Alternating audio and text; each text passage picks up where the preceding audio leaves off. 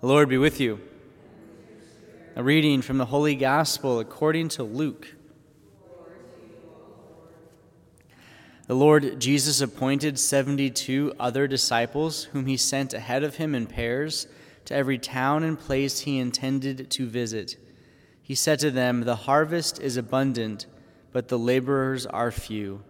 So ask the master of the harvest to send out laborers for his harvest. Go on your way. Behold, I am sending you like lambs among wolves. Carry no money bag, no sack, no sandals, and greet no one along the way. In whatever house you enter, first say, 'Peace to this household.' If a peaceful person lives there, your peace will rest on him, but if not, it will return to you. Stay in the same house and eat and drink what is offered to you, for the laborer deserves his pay. Do not move from one house to another. Whatever town you enter and they welcome you, eat what is set before you.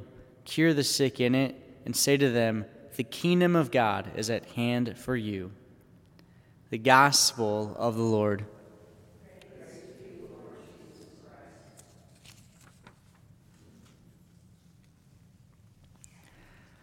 Yesterday, in celebrating the feast of the conversion of St. Paul, we kind of get a continuation today with the celebration of Saints Timothy and Titus, who were disciples of Paul.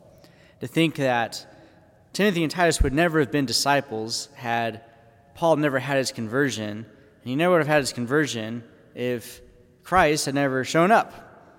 Right? So what happens when we allow Christ to just do his job, which is to encounter us? Saul becomes Paul. Paul becomes this amazing apostle.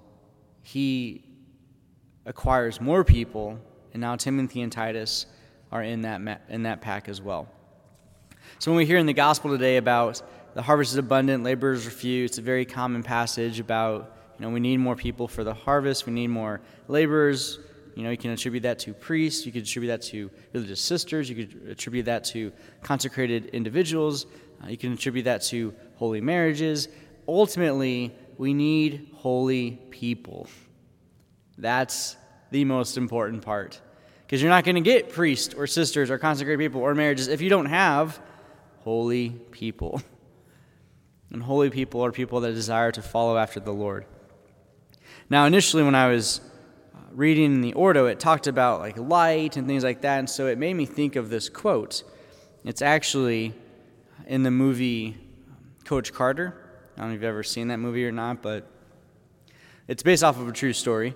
And the coach is a basketball coach in inner city in Southern California, and the players are not the greatest players to begin with. He goes on and asks them each practice, what is your greatest fear? And they're like, I don't know.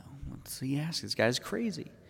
And finally, at the end of the movie, after lots of different controversy, one of the players stands up and says, "Our greatest fear is not that we are inadequate. Our deepest fear is that we are powerful beyond measure." He starts to give this whole quote. I'm going to give it. Fun fact is it's actually a quote by Nelson Mandela. So here's the quote. "Our deepest fear is not that we are inadequate. Our deepest fear is that we are powerful beyond measure. It is our light, not our darkness, that most frightens us. We ask ourselves, who am I to be brilliant, gorgeous, talented, and fabulous? Actually, who are you not to be? You are a child of God. Your playing small doesn't serve the world. There's nothing enlightened about shrinking so that other people won't feel insecure around you. We were born to make manifest the glory of God that is within us. It is not just in some of us, it is in everyone. And as we let our own light shine, we consciously give other people permission to do the same. As we are liberated from our own fear, our presence automatically liberates others." So, your challenge today, and it is a big challenge, let your light shine. You're I don't know what that is. Figure it out. And then go and do it.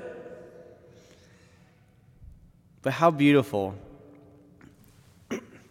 that from 2,000 years ago to 1994 to 2022, this concept that we're children of God.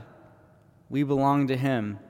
We're called to actually share the goodness that's in us, not to shrink away from it, to be the light of Christ.